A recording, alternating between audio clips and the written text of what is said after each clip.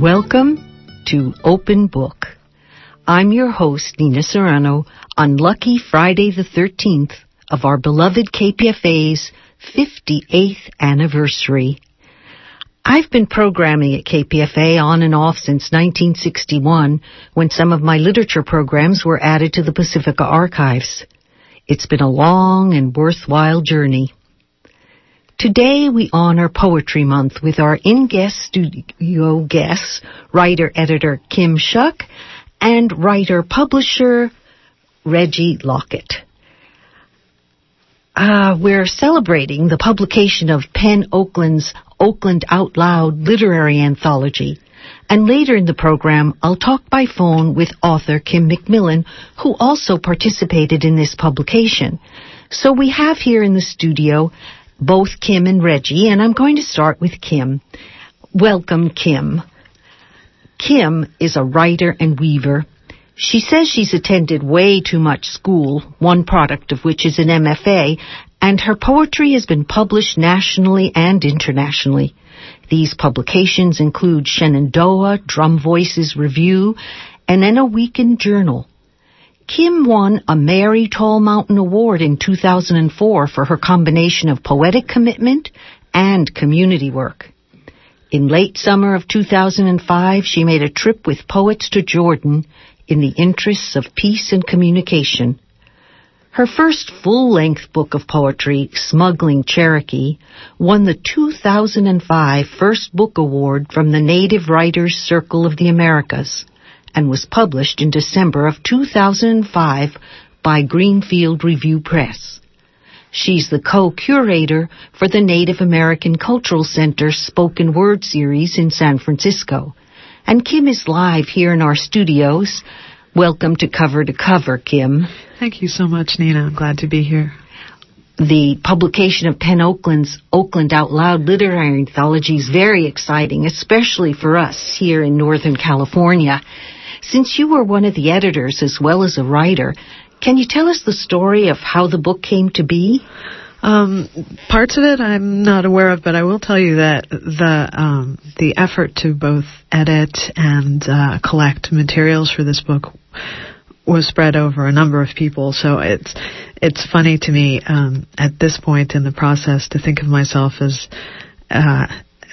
even a co-editor. Carlo Brundage and I are going to be listed that way on the book, but a number of people were involved. Kim McMillan, Clara Talda, some others. So it's always a process, books, and this one more than otherwise, I think. So. Well, what specific process did you work on? I organized the pieces. I did one version of the order of poems within the book, and some poem selection, because many of the authors sent us more than one poem. So it's a bit like curating the reading series, basically curatorial. Well, have you brought any poems that you could read for us? Maybe one from the book? Yes, I have my piece from the book. It's called B-flat. Mystery of resonance, this fugitive tone. It hums deep below middle C, distorting gravity and ringing light. The hair you grew or cut, choice of the symbol that is clothing, personal response to the tone, blazed trail for those of us here. Exposed wood moist at first, rusted eventually, harder to follow now. Notebooks, carefully shaped glyphs betray your drive to be understood, joy in the curves, but tension there too in that vibration.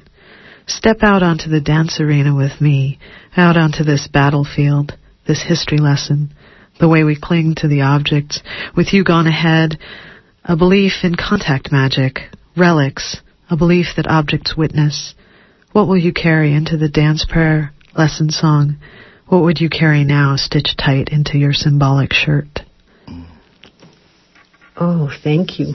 Thank you. That was Kim Shuck reading from one of her poems. Do you think you could share some others? Yes, thank you. This one's called Waking Up Again at Home. It's the key worn thin by your own thumb, the spot on the countertop, the squeak in the couch. It's the tree, you know, what wind made it lean like that. Remember the storm that broke the branch? It used to trail the ground in just that way, drawing you in as if to protect. It's the soft spots in the garden. It's the way you can't take a full breath on the days you bother to try. It's the friction of the flaws you know, the water you know. It's the things you forget to notice, the floor you know by foot's touch, the alarm you can turn off without waking up, quieting the emergency without having to think. It's what rests outside of you in the gaze of the microscope, away from what you make of your own self-awareness, and it's the mistake you can't stop making. Oh, thank you. I like your poems, of course, but I love also the way you read your poems. So much intimacy in your voice and the subject matter. Do you think you could share another? Yeah, thank you. Yeah, ask the poet if they can read another poem. I can. This one was written for a specific anthology that's in the works about called I Was Indian Before Being Indian Was Cool. And it's called Objects May Be Closer Than They Appear. Grandma sold Avon, delivered orders on bingo night to the last residents of Hawkerville, there on the more or less unused tracks. When it meant cheese loaves, not with the swagger you see these days, but the source of protein, along with peanut butter, the texture of spackle. First words we could read were, wash can. Sitting at Vicky's Cafe might mean mail delivery to your table, provided you sat towards the window. When it meant owning a dance outfit worth more on the open market than your car, might be different if everyone on the turnpike stopped and sang when some part fell off the old Dodge, tired, rebent hanger wire finally giving way. When it meant more cousins than you could track, Mom and Dad not able to sit together in some restaurants because she was some pretty white city lady and he was the most beautiful man ever, and I knew it was so that they wouldn't draw every eye and distract the universe. It was gift clothing from the oh-so-generous matron out of the bigger city, belonged to her granddaughter, were pretty okay good enough, but too fancy to play in, when Ronnie would bring his second-best coveralls for me so I could play anyway. When every man in town was my hero and every woman a magician because I didn't understand anything of what they gave up every day, served us little bits of themselves, bean soup, popcorn. We played in mine tailings, swam in poison, and sometimes I still feel like that bit of hanger wire binding the side mirror on at an odd angle. Objects may be closer than they appear. Thank you. You just heard Kim Shuck reading from her own poetry. Those were beautiful. Thank you very much, Nina. Oh, thank you so much. We also have in the studio the publisher of Oakland Out Loud Literary Anthology, and that's Reginald Lockett. Welcome, Reggie. Yeah, thank you. I take the liberty of calling you Reggie because that's how I've heard your name all the time. Yeah, I'll take it any way I can get it. Okay. So tell me about being the publisher and also being a poet in this book. Well, I can only say this about, I just happened to start a small press back in 1978. And I have all these ISBN numbers that I don't want to go to waste. And a logo. So what I do, I have a cooperative that if the work is good and quality work, I let people use it. I allow people to use it as a way to get work out there. And sometimes I let individual poets use it if their work is good. So they can apply for contests and what have you, and they don't have a vanity book. Oh, so you're a community service in the poet community. Well, sort of like that. And how did you get involved in the book, and what was your role in it? Well, the thing is, I've done Words Upon the Water before.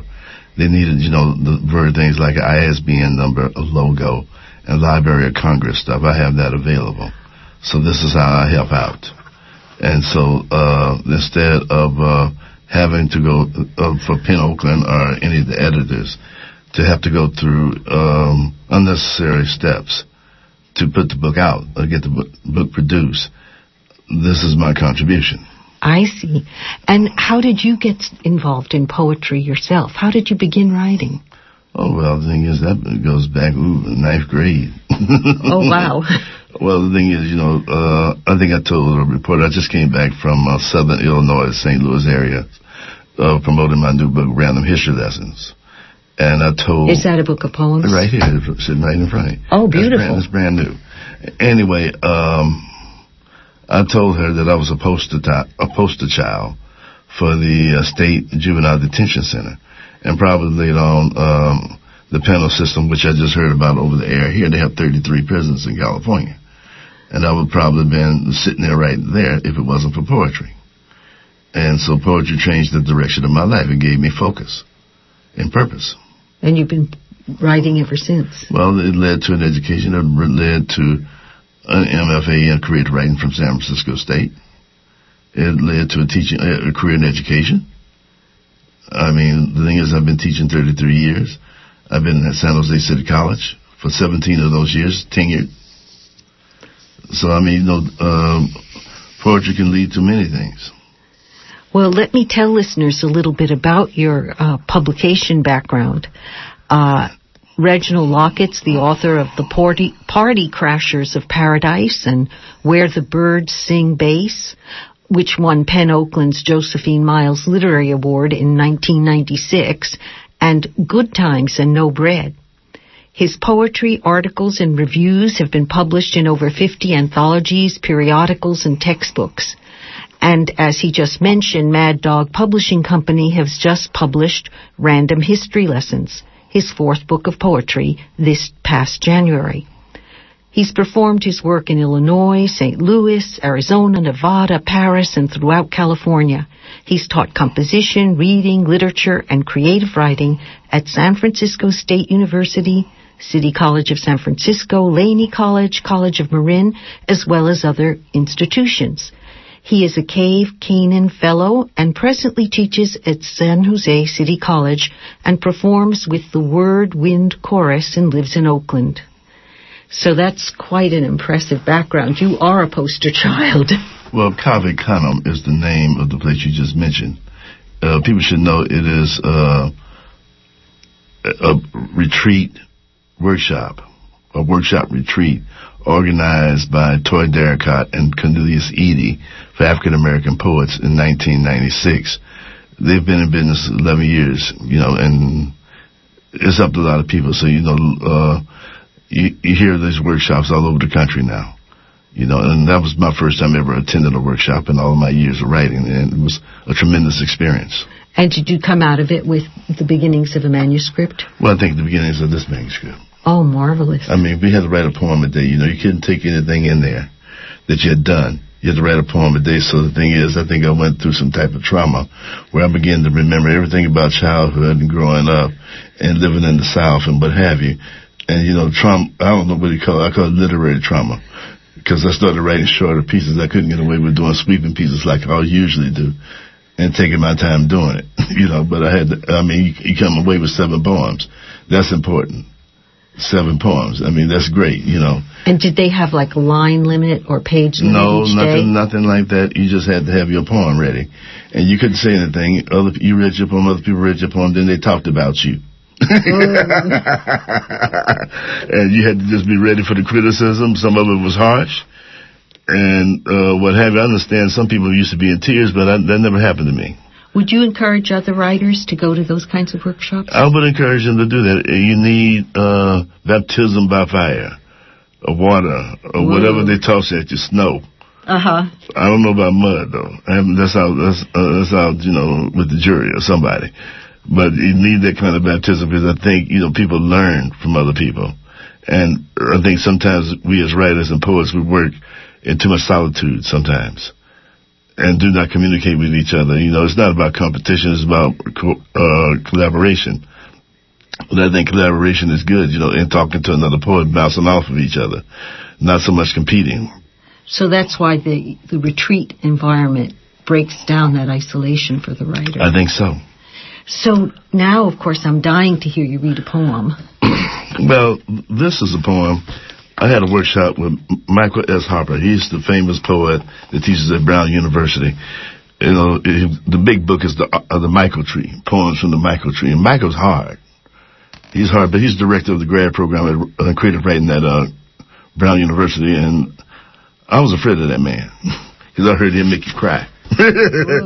But I wrote this poem in this class for his particular session, and it was called the Dumb Class. They didn't use nice terms like learning disabled to describe us, the student in Miss Cornish's basement classroom at Longfellow Elementary, next to the storage room where the janitors kept big push brooms, mops, buckets, and huge barrels of industrial cleansers, soap, and wax. We were just dumb, retarded, or slow, embarrassments to brothers, sisters, and cousins who disowned us the second their feet entered the schoolyard gate. I was the youngest at 8 and the only one in the right grade. The others were older, like Carlene, fresh from Arkansas, who was 12 in the 3rd grade, dipped snuff and chewed tobacco. Theodis, who was 14 in the 5th and kept being held back because he spent most of the year locked up at juvenile hall. And Billy Boo, who was 16 in the 6th and wore a wavy process, teased it to a big pompadour and had a ditty-bop walk. That year, while Miss Cornish read Better Homes and Gardens and let the class run wild, I taught myself to write in longhand and how to do 3rd, 4th, and 5th grade arithmetic. After the new colored school nurse discovered I needed glasses, a pair of glasses. Oh, thank you. You just heard Reginald Lockett reading his own poetry. Do you think you could share another? Yeah. I notice you're not wearing glasses now.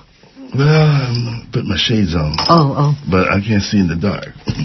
I want to, since we're on the subject of education, that's something very close to my heart. I wrote this for a now-deceased mentor at San Jose City College. Her name was Ann Heffley. And I wrote this for retirement, but it's called A Teacher's Manifesto.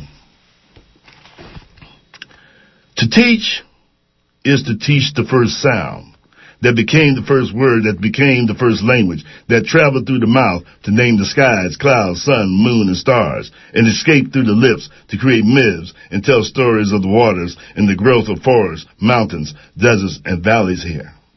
To teach is to teach the language that became the drawings in caves, the inscriptions in papyrus, parchment, and scrolls, and the writings and scriptures and books that recorded the histories and epics of peoples, races, and tribes that wandered the continents, sailed the oceans, cleared the land, and knocked down mountains to become villages, towns, cities, and nations that farmed, hunted, mined, and fished, and became mechanized to raise armies and build navies that left plants trampled, animals slaughtered, and men, women, and children terrified in their wake, in search of a hamburger, some fries, and a milkshake.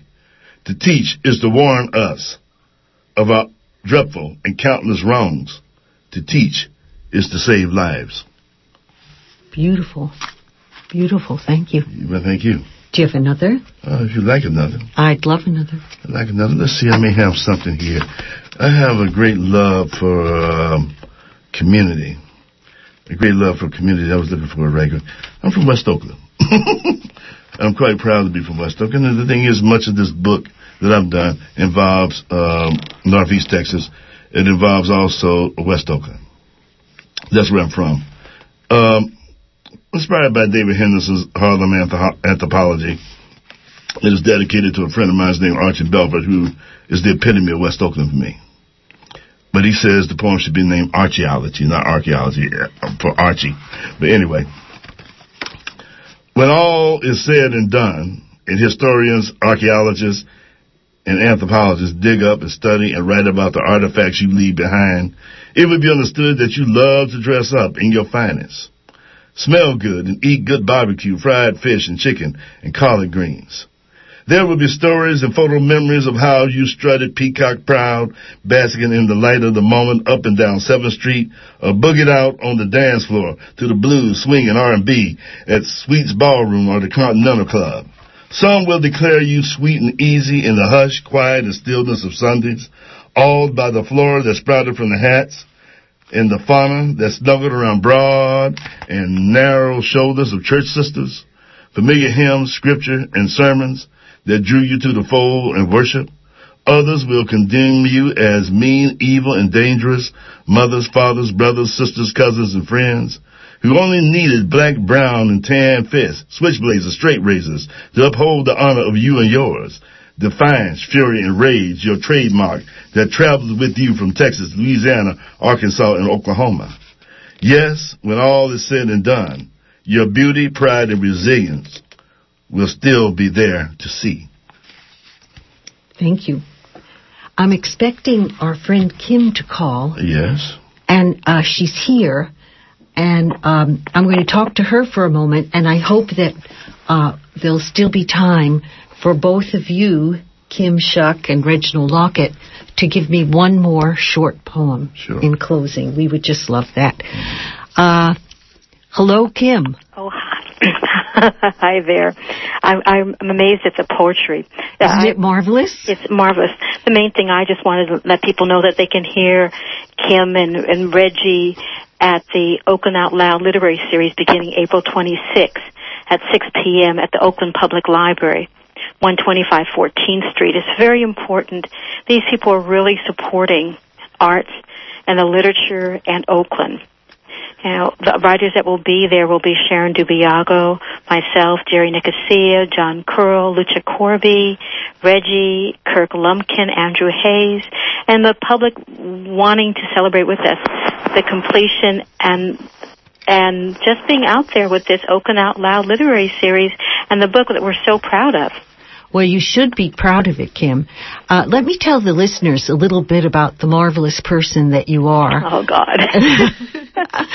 Kim McMillan has worked in the Bay Area arts community for over 19 years as a playwright, actor, producer, fundraiser, and publicist. In early 2000, she produced her one-woman show, Confessions of a Thespian, When Spirit and Theater Collide at the Julia Morgan Theater in Berkeley. In 1986 and 87, she produced, wrote, and directed the avant-garde play Voyages, a multimedia excursion into reincarnation at the Nova Theater in San Francisco, and UC Berkeley's Zellerbach Playhouse. Ms. McMillan, known as Kim, is currently working on her children's book, My Family is Love, and some listeners may even recall hearing two of Kim McMillan's radio original dramas here on KPFA some years back. Aw. So, Nina, to me, you're like family. Just being on this show is a real privilege and an honor. I consider you a part of this wonderful Oakland Bay Area literary community that's just so tremendous. Well, thank you, Kim, and thank you for calling. I want to make a moment here for our two poets to give us a farewell poem, and I wonder, was there anything that you wanted to read? Well, I would love to read just a short poem that I did that was actually a part of my play. Oh, I'd love to hear it. Okay. So would everyone else. And it's also in the anthology. It goes, for a moment in time, I met with all my separate selves, each identifying a role that I had agreed to play. I awake refreshed from a night on Neptune, bringing back recollections and feelings that vaguely dance in my head, looking for a home where there is none. I'm a space traveler, destined to circle the universe in search of dreams that are now only distant memories. A mantra is growing in my head. I wonder if I'm being told a truth that isn't quite clear. I sit down, meditating on my world. Images arise. I dream of a universe. There sat Earth in some alien's belly, a tiny piece of dust. The alien looked down, amused by the rumblings of man. Discontented man, looking for glory beyond his soul, beyond his universe, and when finding none, telling tales that enabled him to appear as a giant, not knowing that he is greater than any giant that ever lived. And that's called Separate Selves.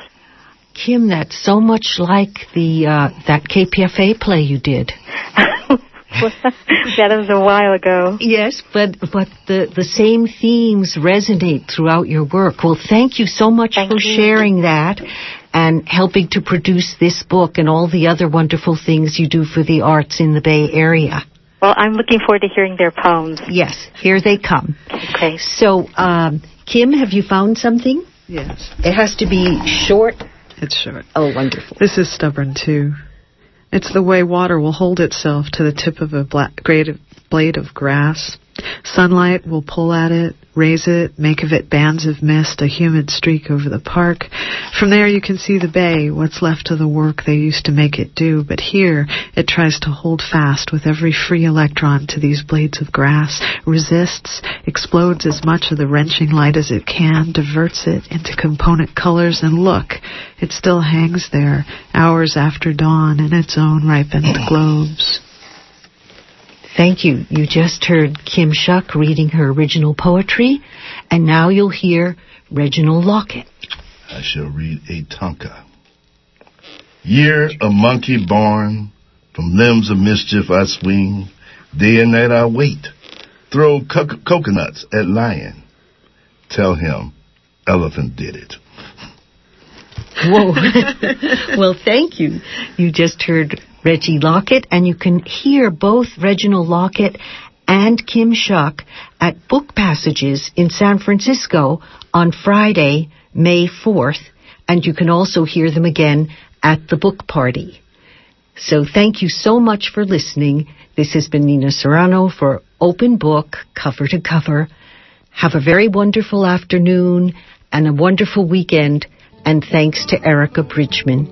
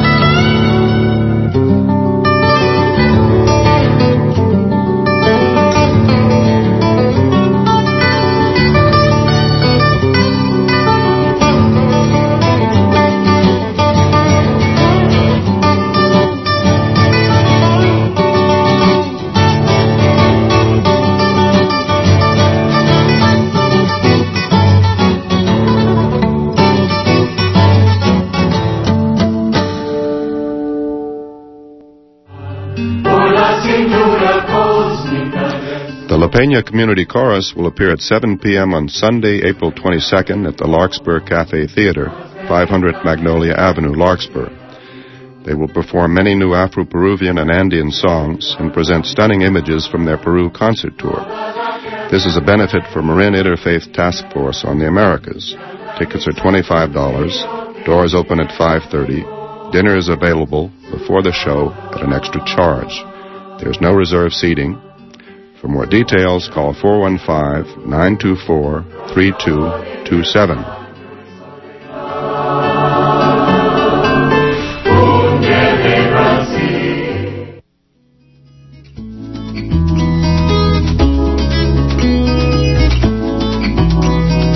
Yagna Sori Amna Sori. And you are listening to 94.1 KPFA in Berkeley, 89.3 KPFB in Berkeley, 88.1 KFCF in Fresno, and online at kpfa.org. The time is just about 3:30. Up next is Free Speech Radio News.